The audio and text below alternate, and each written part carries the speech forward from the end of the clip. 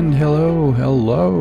This is James Lindsay. You are listening to the New Discourses podcast, and we're going to do another episode of the Groomer Schools series. So there are two of these that exist so far. This will be the third episode. I don't know if this series will continue to expand. If I run into things I think are worth talking about, I'll keep adding to it. But there's something worth talking about now. So to kind of briefly summarize the two previous episodes in this little series, Groomer Schools, in the first of the episodes, I talk about the long history, I said it's a long history of sex education, but really it's the long history of communists using sex education in particular to destabilize children.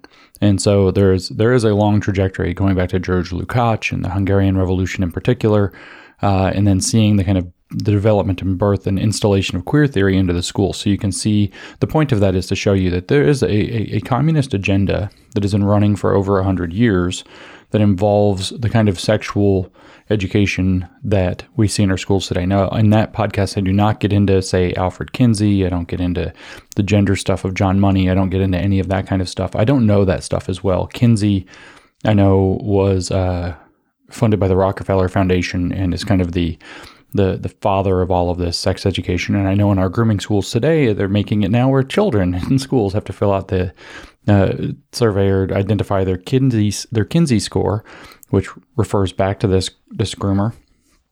And the score is sort of like how straight or gay and sort of sexually kinky are you? And so you're supposed to figure this out as children now in schools as part of the so-called comprehensive sex education, which isn't really about educating about sex as in sexual activity, as in safe sex or whatever. It's about all of this other nonsense. And so in episode 1, I don't touch on Kinsey. I don't touch on, the gender ideology in the way that John Money capitalized upon this space created by the feminists and all this other nonsense. The gender thing's its own long story. We don't have to get into it right now. I don't touch on any of that, but I do talk about the sex education program that was used in the Hungarian Revolution, and that there has been a long trajectory leading up to queer theory being installed in our schools that ties it all into what literally amounts to a communist plot to destabilize America. In particular, if you remember, the cultural Marxist I've talked about here on the podcast before, Antonio Gramsci, identified 5 key areas of culture that need to be infiltrated and made counter-hegemonic. In other words, they have to be turned upside down and turned into communist values dispensaries or whatever. These 5 cultural pillars he named that need to be disrupted and made communist if you want to be able to make a communist revolution in the West. And he would have written this, in the 1920s. And these 5 pillars are family, religion, education, media, and law. And so this is particularly relevant. Of course, it's perpetrated through the media very strongly, but it's particularly relevant to not only also in education, but to disrupting the family. So the goal, how are you going to disrupt the idea of the family structure? Well, you create a plot, and we're going to talk a little bit more about this in this episode of the podcast, where you make it so that the children feel like their parents can't understand them. And so that's going to be one of the 3 big topics of the podcast today, where we're going to kind of draw some of these themes together. The second episode of the Groomer School series, I read an academic paper from a queer theorist talking about queer theory in early childhood education, which is kind of a monstrous paper, Queer Futurity and Childhood Innocence Beyond the Injury of Development by Hannah Dyer from Carleton University, in the journal Global Studies of Childhood from 2016. I won't go all the way into that, but you can recall, I read the whole paper, but you can see that the author is saying that we need to intervene all the way to the bottom of early childhood education and even in terms of developmental psychology, and bring queer theory into understanding that, with the purpose, as she says in her own words, to destabilize the idea of childhood innocence, to frame innocence out as though innocence is a social construct that was created by adults, foisted upon children for their own oppression, and that children need to be made less innocent. And she says that, this is all maintained in her own words, that there are all these theories of healthy childhood development, and that queer theory needs to be brought into those because it's actually very damaging. She makes all kinds of strange arguments. She says, I dwell on the contradiction that results from the synchronous assumptions of the child's asexuality and proto-heterosexuality to show how emphasizing sexuality within a discussion of children's education is constructive. And then she goes, what does all that mean? She's saying that there's a contradiction that we say that children, being children, are asexual. They are not, in fact, specifically asexual. They're in fact presexual, to be accurate. They will grow into sexual entities, but they are not specifically sexual entities. In the fact that they are not sexually mature yet. But she says that, well, we groom children through ideas, and it's reinforced by the idea of childhood innocence, but we groom children, notice the iron law of woke projection there, into a proto-heterosexuality. We teach them from a young age that boys should be with girls and girls should be with boys, at least for most people. And that this, of course, creates a very difficult time for LGBTQ people, children in particular. And so she then rails on the It Gets Better campaign that frames out that challenge that gay and lesbian and bisexual children will face, as Dan Savage framed it out as being ultimately character building and encouraged to avoid youth suicides and other problems. This campaign called It Gets Better, you come out as an adult when you understand your sexuality, which has a developmentally appropriate arc to it. It gets better, he said, you come out better as a result of, and life gets better. It's very difficult basically the theme is it's very difficult to be a gay teenager, but it gets better. Don't kill yourself. I promise you it gets better, speaking from experience. This is a great kind of mentorship angle Dan Savage creates, and of course, so the queer theory has to destroy it. And she says essentially that it acknowledges that there's this oppression of gay children by the idea of normativity itself that needs to be abolished. And so she argues, and this is consonant with kind of the second thing I really want to kind of summarize in this episode of the podcast. It's kind of constant with this idea that she says that creating a stable LGBTQ identity is not a good idea. It's not the mission of queer theory. So what's left is to destabilize the identity of the child, to keep them completely fluid and unable to know themselves. And so, these two podcasts have been very, very popular here on New Discourses. They've been more popular than average, as far as I can tell from the numbers I've seen so far and how long they've been out. I'm hearing that they're having a great impact. So I think they're important. You should listen to both of the arguments in full. You can hear me read through this entire ridiculous paper, and the second takes about 2 hours. The first one's about an hour. In this episode, I want to tie those together, put them in context, and then add a third piece, which is how critical race theory actually integrates into this, which is actually very important. And you're going to see when we start thinking about it in terms of A, that there's a plot involved, and B, that you have this identity destabilizing function that's meant to cut and sever ties from the family and undermine the institution of the family. What you're going to actually see is what we're seeing, whether it's through the brand name of social emotional learning, or whether it's under comprehensive sex education, whether it's under culturally responsive or sensitive or literate or whatever education or teaching or whatever the other brand names happen to be. What you're going to see is that there is actually this coordinated program, and what it reproduces is Mao's program in the schools that created the Red Guard. The goal is to use your children as the tools that are going to destabilize society.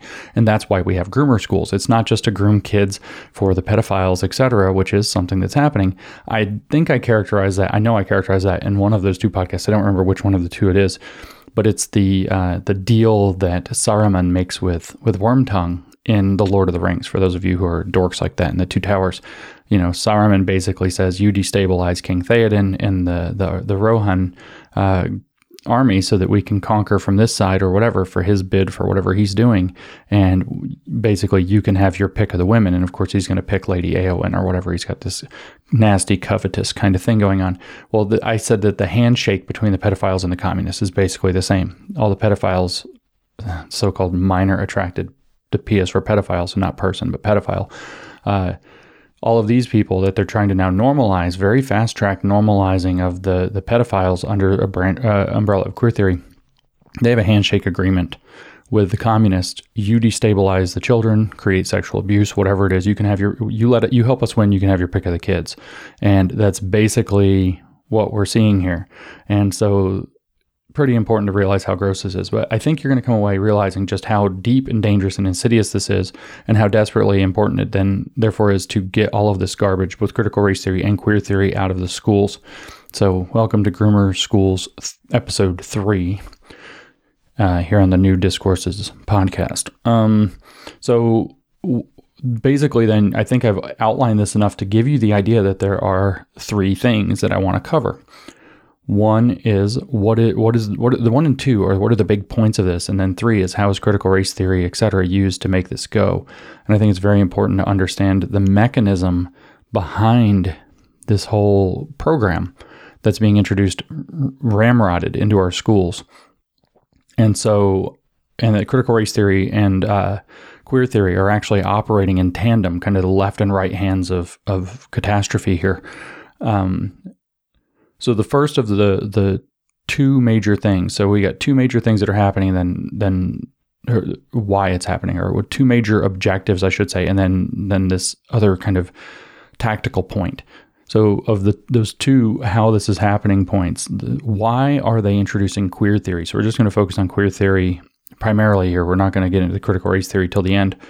Why are they introducing queer theory so vigorously, whether, again, is through any number of these brand names? We'll just focus in on social emotional learning and comprehensive sex education for the moment, because those are the 2 most prominent. But it could get under the brands of ethnic studies, because cultural identity Marxism, as I've called it, identifies cultures with identity groups and treats them in a Marxian way. So if you're gay, there's gay culture. If you're queer, there's queer culture. If you're non-binary, there's non-binary culture. And you have to see yourself as kind of like, if you're a member of that, as like a little ethno state, and you have different knowledges and different ways of doing things and different governance and different rules, etc. You have to understand that they say that. Why are they, though, cramming all this in? And there are 2 primary purposes. And the first of these is actually to destabilize the family and separate generations. And this is, of course, very Maoist. If you don't know, from the Chinese Cultural Revolution, which took place from 1966 to 1976, one of the things that Mao sought to do was to destroy what he called the 4 olds, the Sijiu. I think I said that wrong, Sijiu. The 4 olds need to be dismantled and destroyed. So old habits, old culture, old customs, old ways of thinking.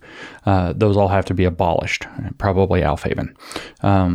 They need to be obliterated. They need to be sublated into communist ideology, really. They need to be broken down and then replaced with a communist revamping of them, which is the exact Gramscian counter-hegemony infiltration that I was just referring to as I outlined all of this.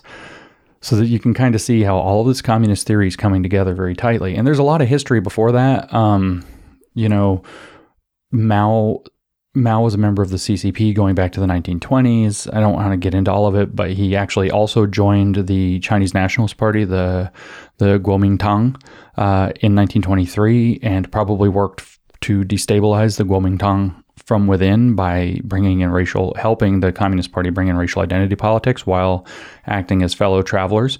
They were characterized as a nationalist group that was imposing Han supremacy or Han chauvinism. How do you say that? What was it? Hanhua, is that right? Hanhua Juyi or something like that in Chinese. Shaowen Jui.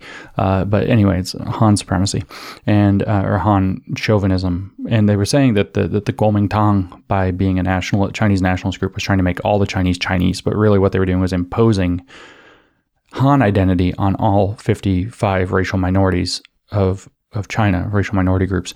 And so the Communist Party, the CCP, was positioning itself as good Han, literally Hao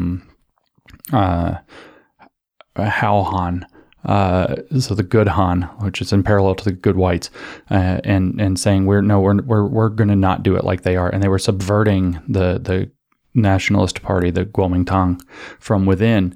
And this led eventually in 1949 to the Chinese Revolution, where the CCP actually seized power. This led in the 1950s to the Great Leap Forward, where they totally botched everything. They were able to overthrow Chiang Kai-shek in 1949 and establish their own rule. And then they screwed everything up in the Great Leap Forward. Mao gets kicked out. Mao comes back with his maneuver of the Cultural Revolution starting in 1966, which largely indoctrinated kids in the schools to become revolutionaries. And one of the main projects was to destroy the four olds. This included, of course, severing the tie from one family generation to the other. So it's kind of important, I guess, to know all that history.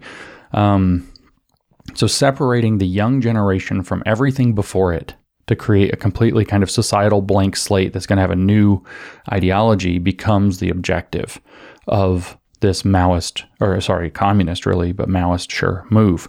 And this is one of the reasons that they're bringing the queer theory and the gender theory, et cetera, into the schools and the sex stuff so vigorously. The goal is to make it so children are depressed and anxious, etc., but we'll get to that. But also it's to give them identity categories, sexual identity categories that alienate them from their parents. So when they go, if any of it comes up with their parents, what was the quote that went around? I saw somebody put on the Twitter, it's hilarious, where some dad who was being criticized by some non-binary or whatever, I don't have the exact thing in front of me, but this person posted a thing and everybody's calling the dad a king and whatever because he is. And so the daughter presumably has posted on social media, it took me however many years to work up the courage to tell my dad that I'm non-binary. And he said, stop using fucking made up bullshit words to describe something that doesn't exist or something like that. And he didn't want to hear it. And that alienation, though, is exactly what we're talking about. Remember, the goal of Marxism is they say they're describing alienation, but their goal is to create alienation. And in this case, it's to separate one generation from the next. In fact, to separate one generation, the younger generation, not just from the generation above it, but from the society that the older generations had worked to create in value. So the goal is to disrupt that societal transmission from one generation of the next to cultural values and identity and kind of this continuity. Why? Because then you can foist in a new one, the communist one, obviously, a new socialist man or Soviet man or whatever it happens to be. In China, one of the things they said is men, women, boys, girls, we are all the same. I don't remember the Chinese for that. But it's a thing.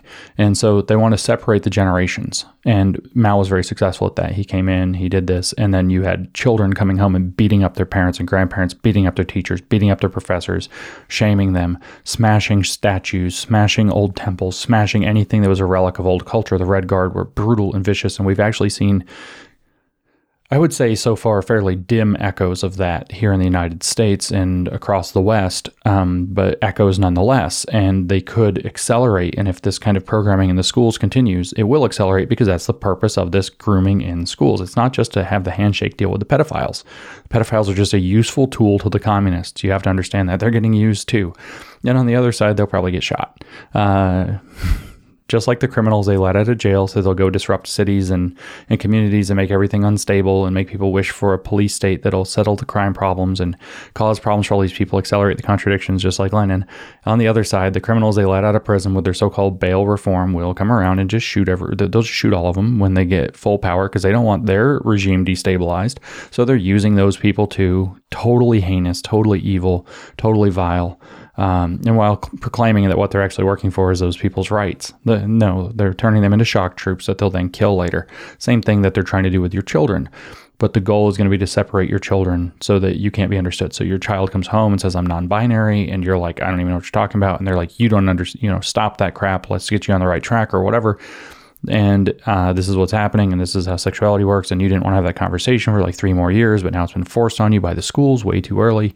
And now you're stuck having this freaking conversation with your kids that you wanted to wait for a little bit more maturity. They, of course, would say it's a factor of privilege, that other people don't have that opportunity or right, and that's a privilege, a feature of privilege, so it needs to be disrupted and dismantled. And the childhood innocence is the narrative that's enabling it, and that's just another artifact of privilege that proves that you're in a privileged position that needs to be disrupted and dismantled, because racial minorities or sexual minorities or gender minorities don't have that privilege. They have to deal with the fact that they're other and they're different and they're outside of the norm that the dominant society proclaims. Of course, this is just straight Marxism. This is Marxism. You find the dominant interests and then the people outside of it, and you agitate the people outside of it and try to alienate them from it. That's Marxism in a nutshell. So they get these kids at school to adopt all these sexual identities. They can't relate to their parents. And then what is the classic line? Well, you just don't understand, Dad. You just don't understand. Well, this is put on absolute steroids when you start having, sexual fetishism, 200 different genders, 200 different sexualities, all of which are made up words that are literally mental illness given an academic term that ends in gender or sexuality or whatever. And something sexual, something, demisexual, demi-romantic, agender, demigender, all of these complicated things, gender, all of these things. And then the kids come home with this crap all up in their head, thinking that this applies to them, just like any freshman taking a survey of psychology course used to be warned, like, you're going to think you have every psychological illness in this book, and you don't, because everybody has traits of these things to some degree, but it's not you. But when you're dealing with even younger kids, you can convince them, no, you really are, the fact that you're sometimes attracted to people, but only if you like them, that's got a special sexuality name. That's demisexual or whatever, or lithsexual or whatever the hell it is. I can't remember. So you've got these weird names, and they actually start to believe that's who they are, and they start to groom that identity into them. And then they're going to go home and like, well, Mom, I'm a pansexual, I'm a lithsexual, pansexual, demigender, yada, yada, yada. And Mom's like, what? And so there's some alienation already beginning. And then Mom's like, that doesn't make any sense. Here's what's really going on. People aren't always turned on, and people do tend to only be attracted to, especially women tend to be attracted more only when, or sexually turned on only when there actually is, romantic attraction as well, et cetera, blah, blah, blah. This is normal. It's not a special thing. Yada, yada, yada. You don't need these words. You don't understand, Mom. And then they're going to be told, well, we have to do this at your school. And, your parents won't understand. We're going to help you transition maybe from boy to girl or girl to boy. And we're not going to tell your parents because they'll probably beat you up, or they'll disown you, or they'll try to dissuade you if they don't understand who you really are. But we here, the groomers at the school, do. And so we're going to, we're going to keep the parents out of this. So there's the goal then. Goal number one of introducing all this grooming crap into the schools, all this under, like, again, social emotional learning and comprehensive sex ed are the two big buzz terms that are bringing it in, but it's ultimately queer theory and gender theory. The reasons that they're bringing them in is because it creates that alienation between the genders. It gives the kids, one of the two big purposes is it gives the kids a reason to look at their parents and say, you don't understand me. You don't get me. You're completely separate from me. We're not going to adopt the same values that kept people like me oppressed that you have. And so you alienate one generation from all the generations before. You disrupt that cultural continuity at the stage of the family. Religion, family, education, media, and law. Religion's going to get hit with this too, because your religion, your parents' religion, obviously, is what gave them those stupid backwards values, so that religion has to go. Hello, New Atheism movement as a critical religion studies movement, actually.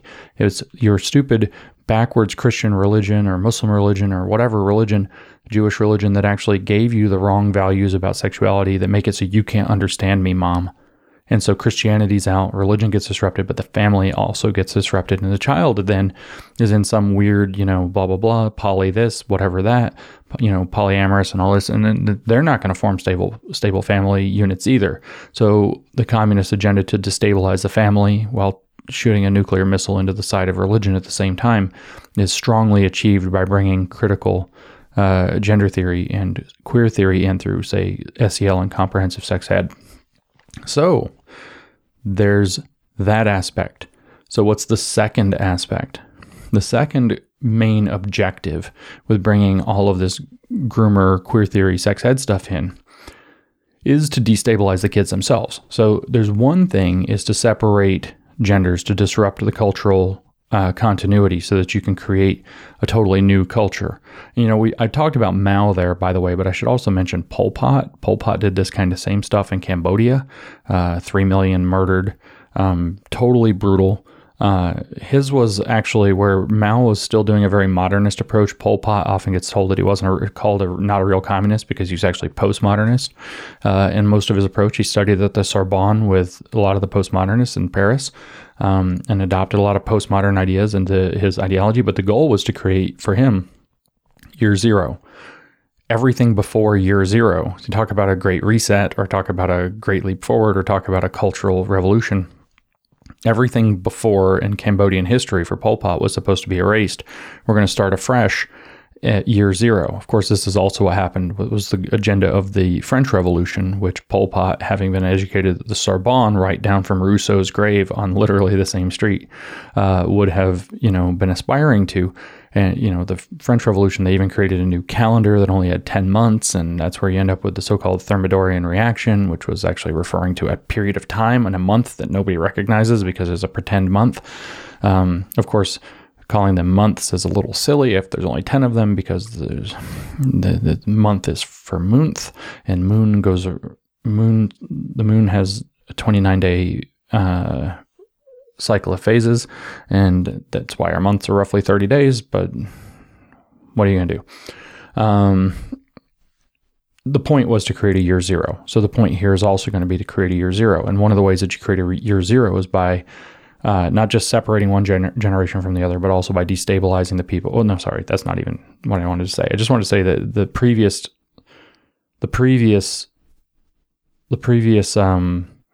point that I was making, that separating one generation from the next, is to create a condition in which the next generation will accept a year zero. Then if you want that to be a very moldable new period of time going forward, that's where you want destabilized kids. That's how I wanted to say that. So you can see, again, here we have the same communist plot.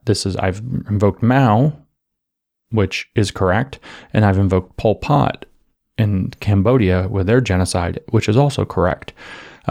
You want to separate one generation from the next, so you kind of hit the reset button, and then you want a population that's ready to take up an entirely new way of being in the new calendar, the new regime, the new world order, whatever happens to be, and those people need to be destabilized. So here, our name for this thing is going to be the Great Reset, and that's kind of the context in which this is happening. And remember, your kids are pawns in this project.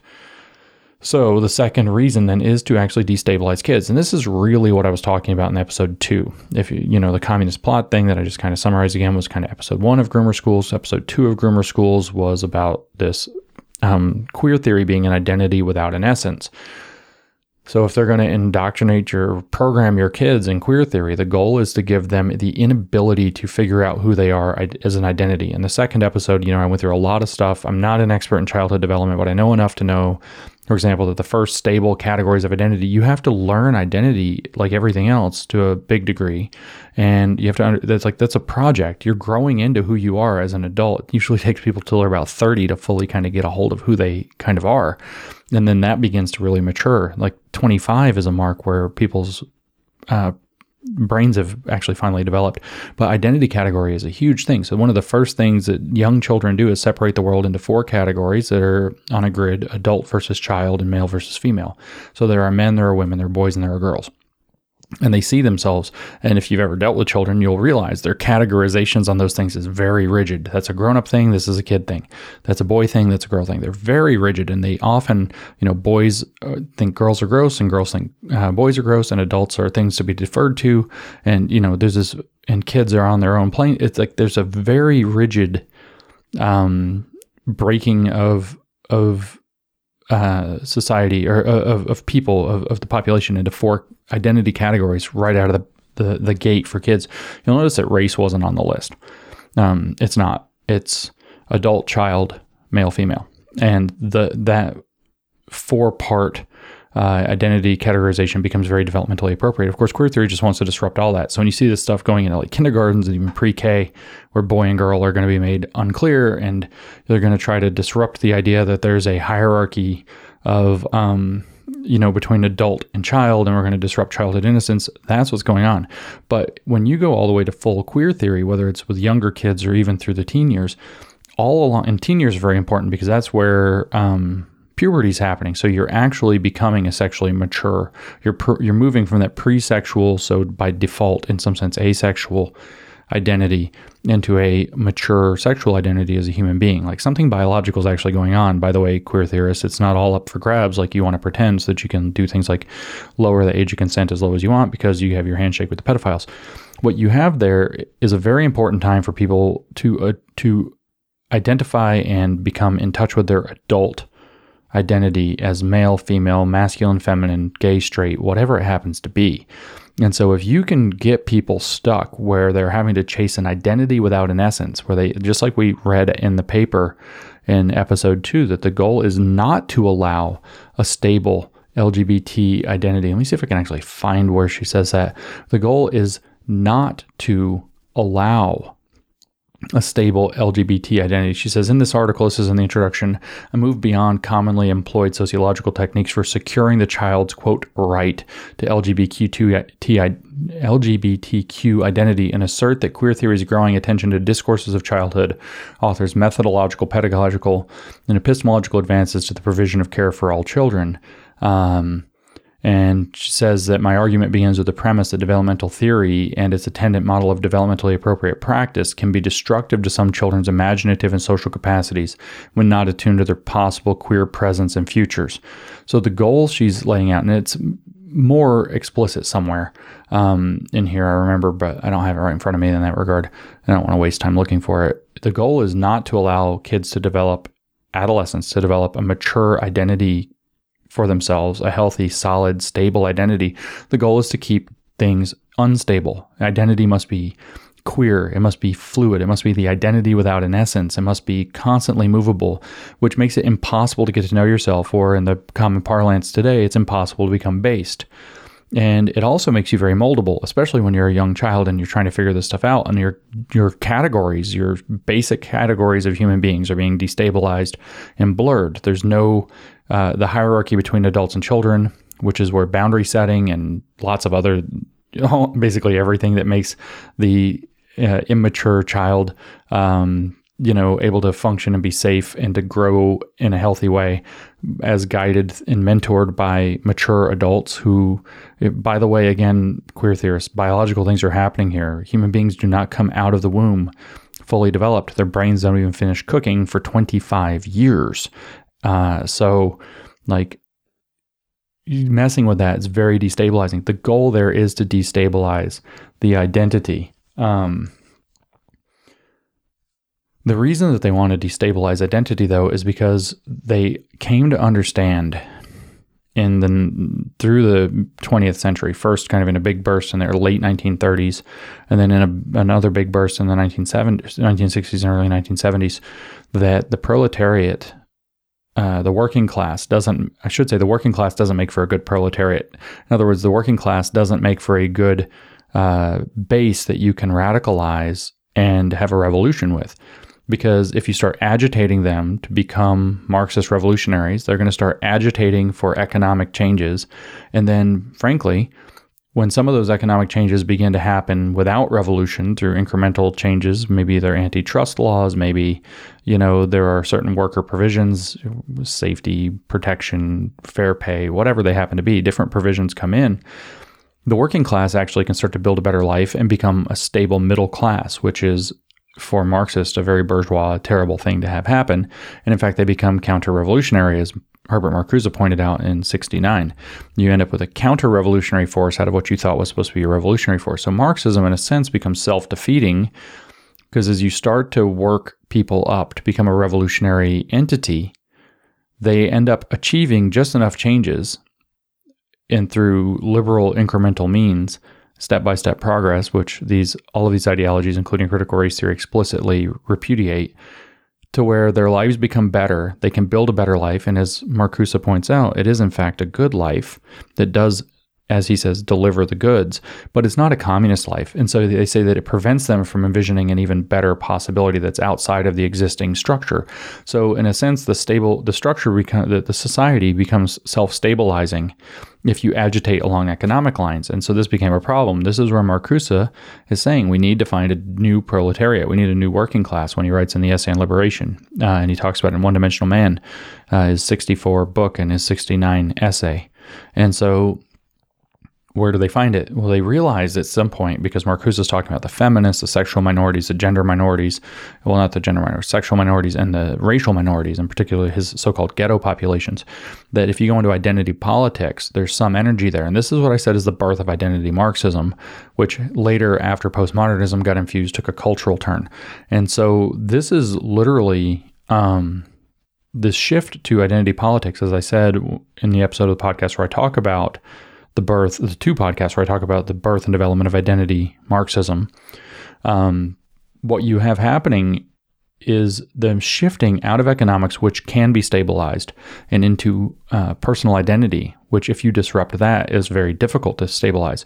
And the reason is, as I've said many, many times, and think again, the context here is that this is what they want to do to your kids, is that, and kids become very important here, is that they wanted, the point of critical theory is to generate psychopathologies and personality disorders. That's what Marcuse's point is in saying in the first section of Essay on Liberation, that that they're looking for a biological foundation for socialism, where biological doesn't mean literally genetics, and so we can avoid the eugenicist charge.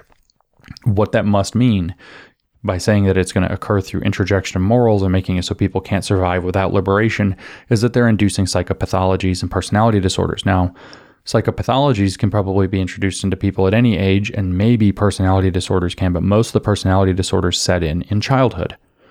Schizoid personality disorder is probably, for example, caused specifically by having inappropriate romantic expectations or other kinds of expectations between adults and children, by breaking down the usual adult-child relationship, usually between the ages of like 6 and 10. And then you have this emotional retreat by the victim, the child, into kind of their real self, retreats into an internal cocoon, and they create a split off or schizoidal false identity that they project outwardly that has no real emotional engagement. And schizoid personality disorder, I bet if we did a wide survey, probably shows up disproportionately, and you see this from like Lobachevsky and so on, but it probably shows up disproportionately in identity-type activists. Feminists, I would say, in particular, queer theorists is probably very high, because one of the traits with queer theory, for example here, one of the traits of a schizoid personality disorder is that they tend to write stories for themselves and envision themselves, very active creative memory. They could make great novelists, where they're writing stories in the novel of all of their experiences and their stories of their life, and kind of having massive psychological meltdowns when life doesn't actually deliver those to them, when their fantasy world that they're creating for themselves doesn't match reality. We're also, when we're looking at these issues, though, all of the cluster Bs, I mentioned schizoid, but there's also borderline, antisocial, narcissistic, etc. You get people to focus on their identity all the time as a kid and tell them that that's what makes them special, and that they have to think about who they happen to be and how it makes them special. I mean, this is and affirm everything, affirming, celebrate. Narcissism, here we come. All of these kind of being a foil to an adult project is going to create borderline and antisocial personality disorders. So you're going to create personality disorders. Those don't easily resolve. You can fix people's economic situation and they give up their revolutionary energy. But if you break people psychologically and give them a personality disorder, they're a dissident for life.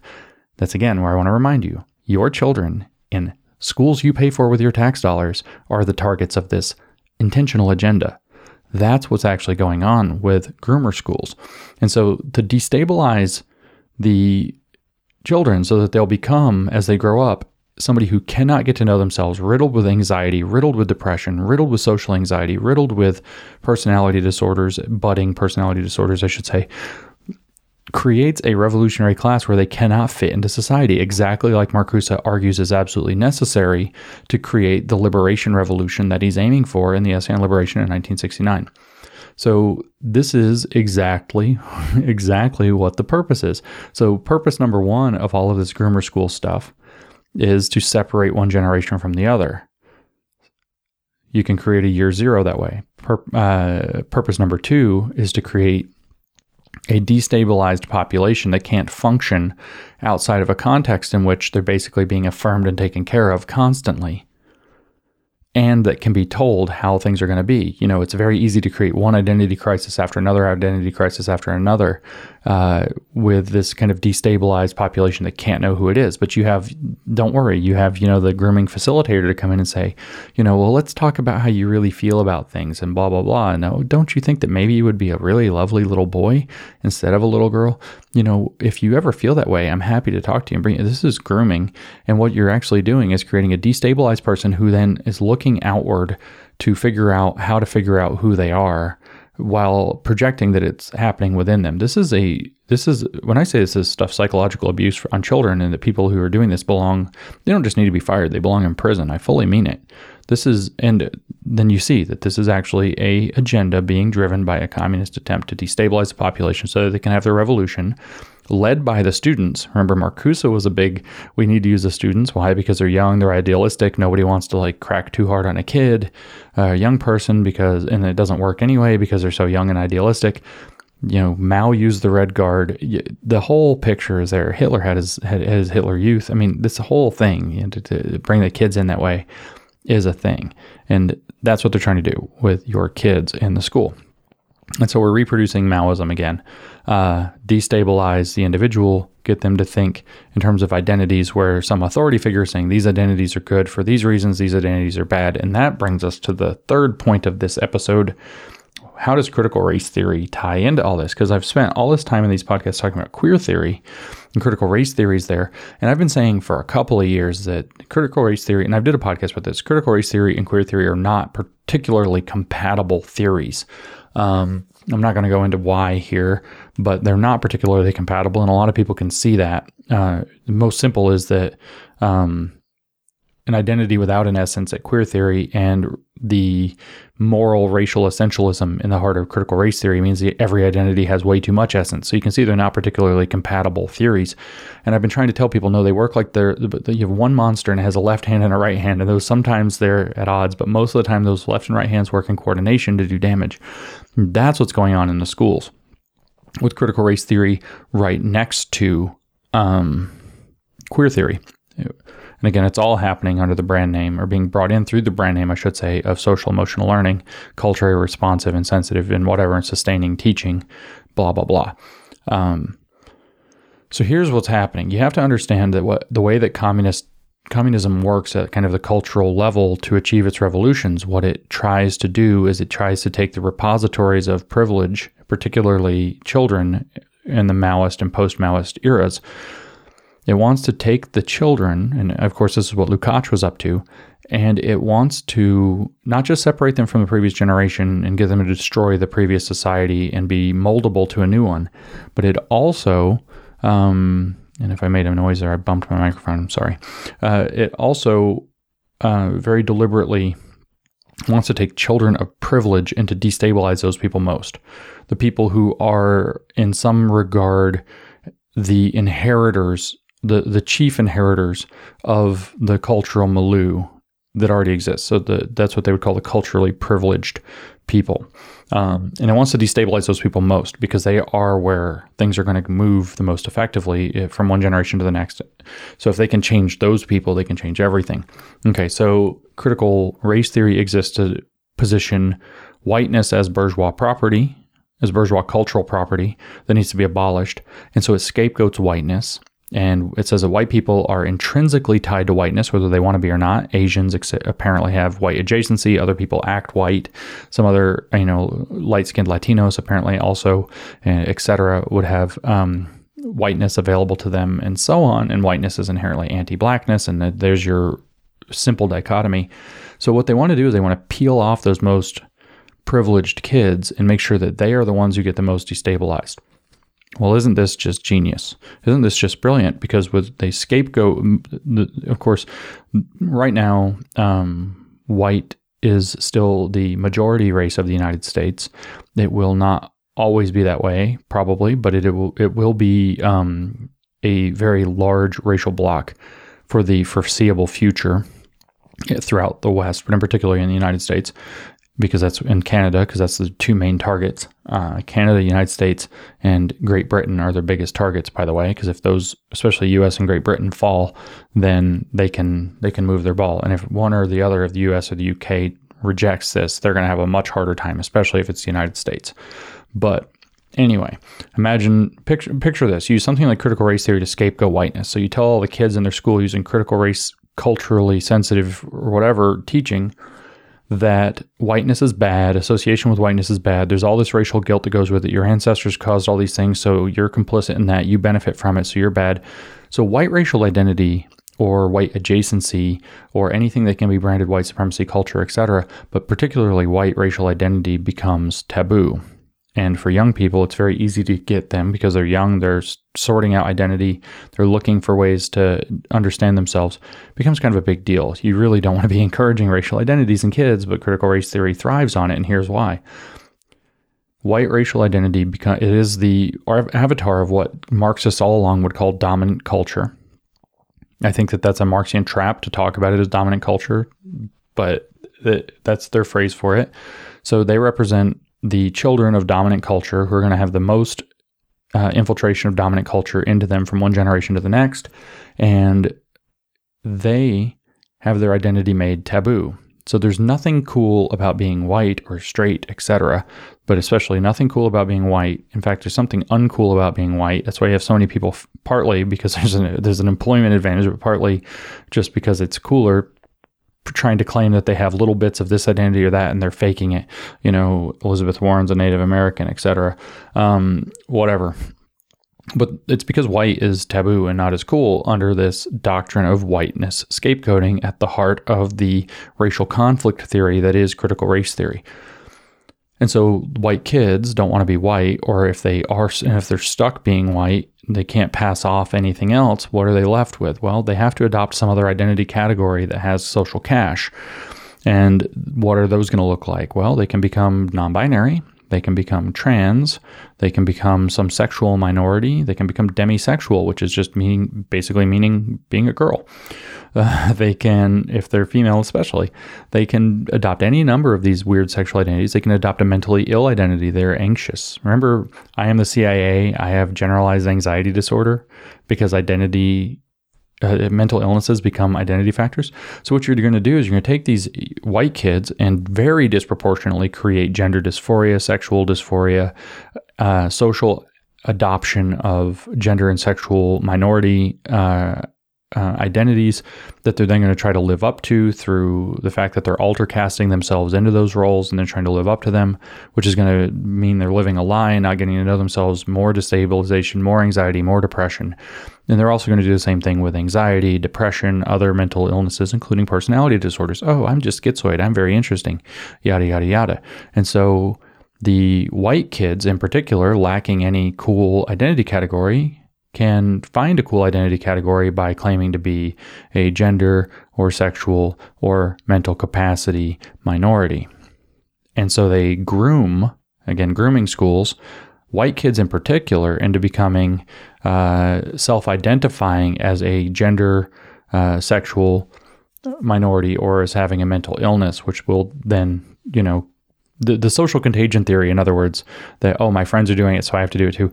That's like the tip of a really ugly iceberg, because there's actually a selection pressure being caused by critical race theory that drives that social contagion. It's not just my friend said she's trans and she became interesting, so I want to be trans. So my friend said she's trans and she's interesting, and I'm not cool any other way. And in fact, who I happen to be is demonized, because my racial identity is scapegoated. So that's where I'm saying left hand and right hand. You on the right hand have them smashing down your sense of self by creating a racial consciousness. That's the point of critical race theory, is to raise a racial consciousness, and then to say these races are intrinsically tied up with something bad or are bad or have moral deficiency or whatever. There is no such thing as a positive white identity is an exact quote from The End of White Fragility by Robin DiAngelo. There is no such thing as a positive white identity, but there's a positive queer identity. There's a positive mentally ill identity. And then you set them loose in their kind of social milieux, especially on social media. Tumblr comes to mind, but everywhere, TikTok, etc. And boom, you have the perfect recipe to completely destabilize primarily the most privileged group, racially as they would see it.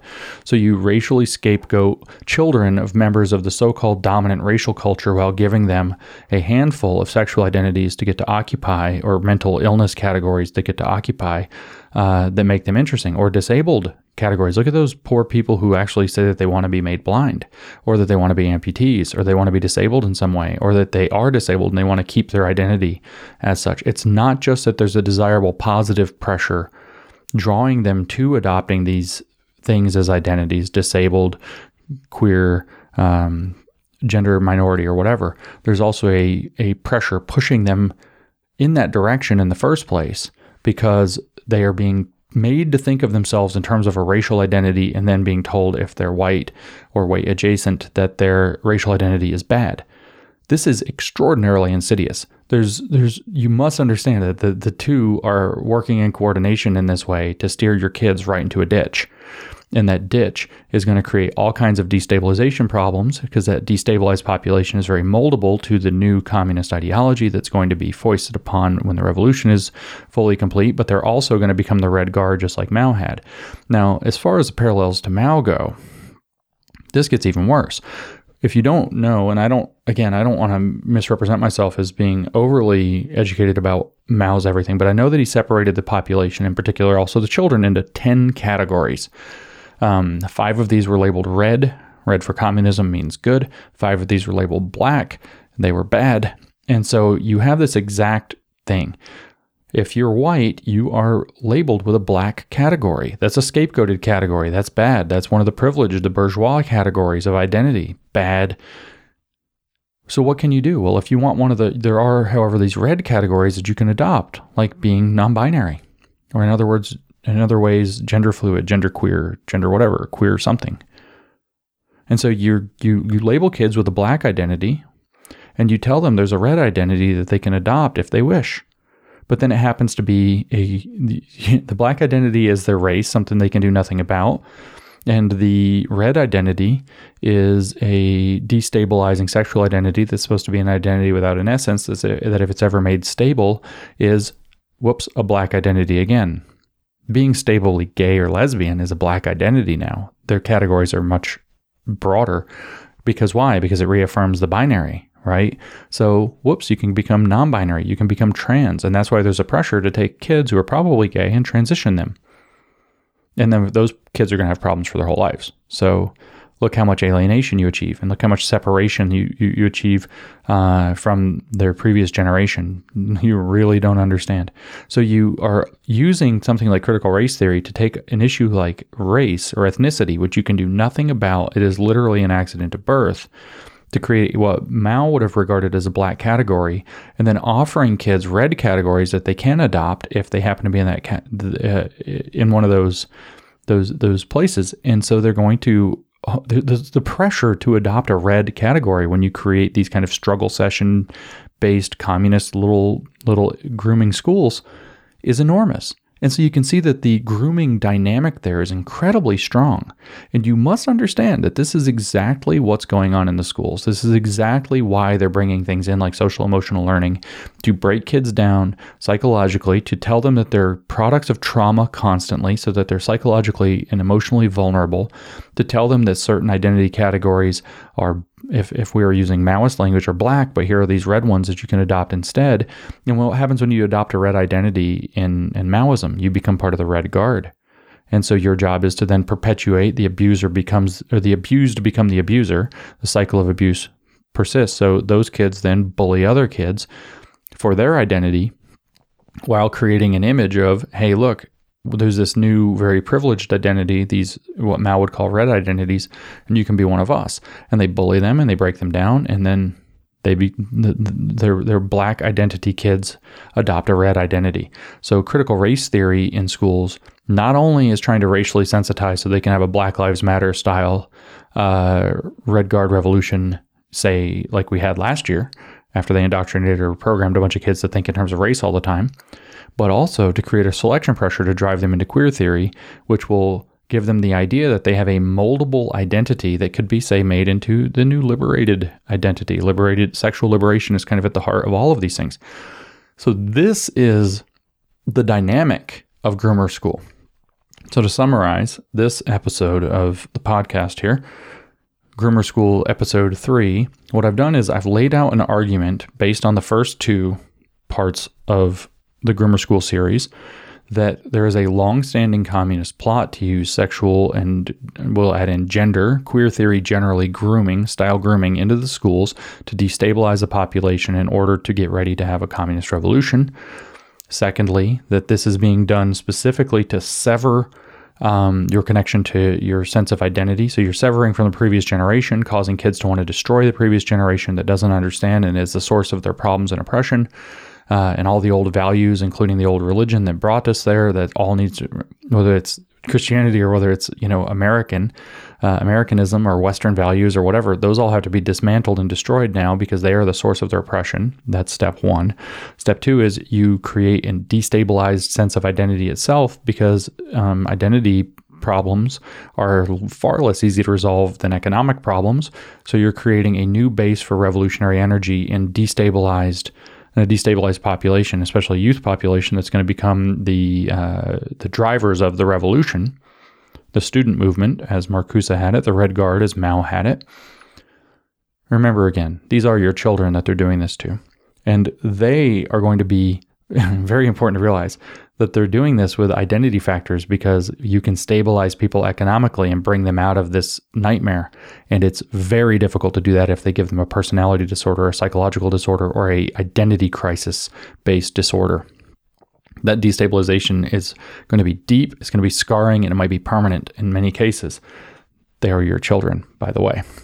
And so the purpose of that, though, is to create a very strong cycle driving the exact same dynamic that Mao used to create his Red Guard in the Cultural Revolution of China between 66 and 76 that obviously flipped China over and established Mao's absolute rule by pushing kids in a way where they're born, the identity they were born with, if it's just like, if they happen to have been a racial minority, especially if they're black, then you think, oh, well, they're getting a pass. No, they're being agitated by race.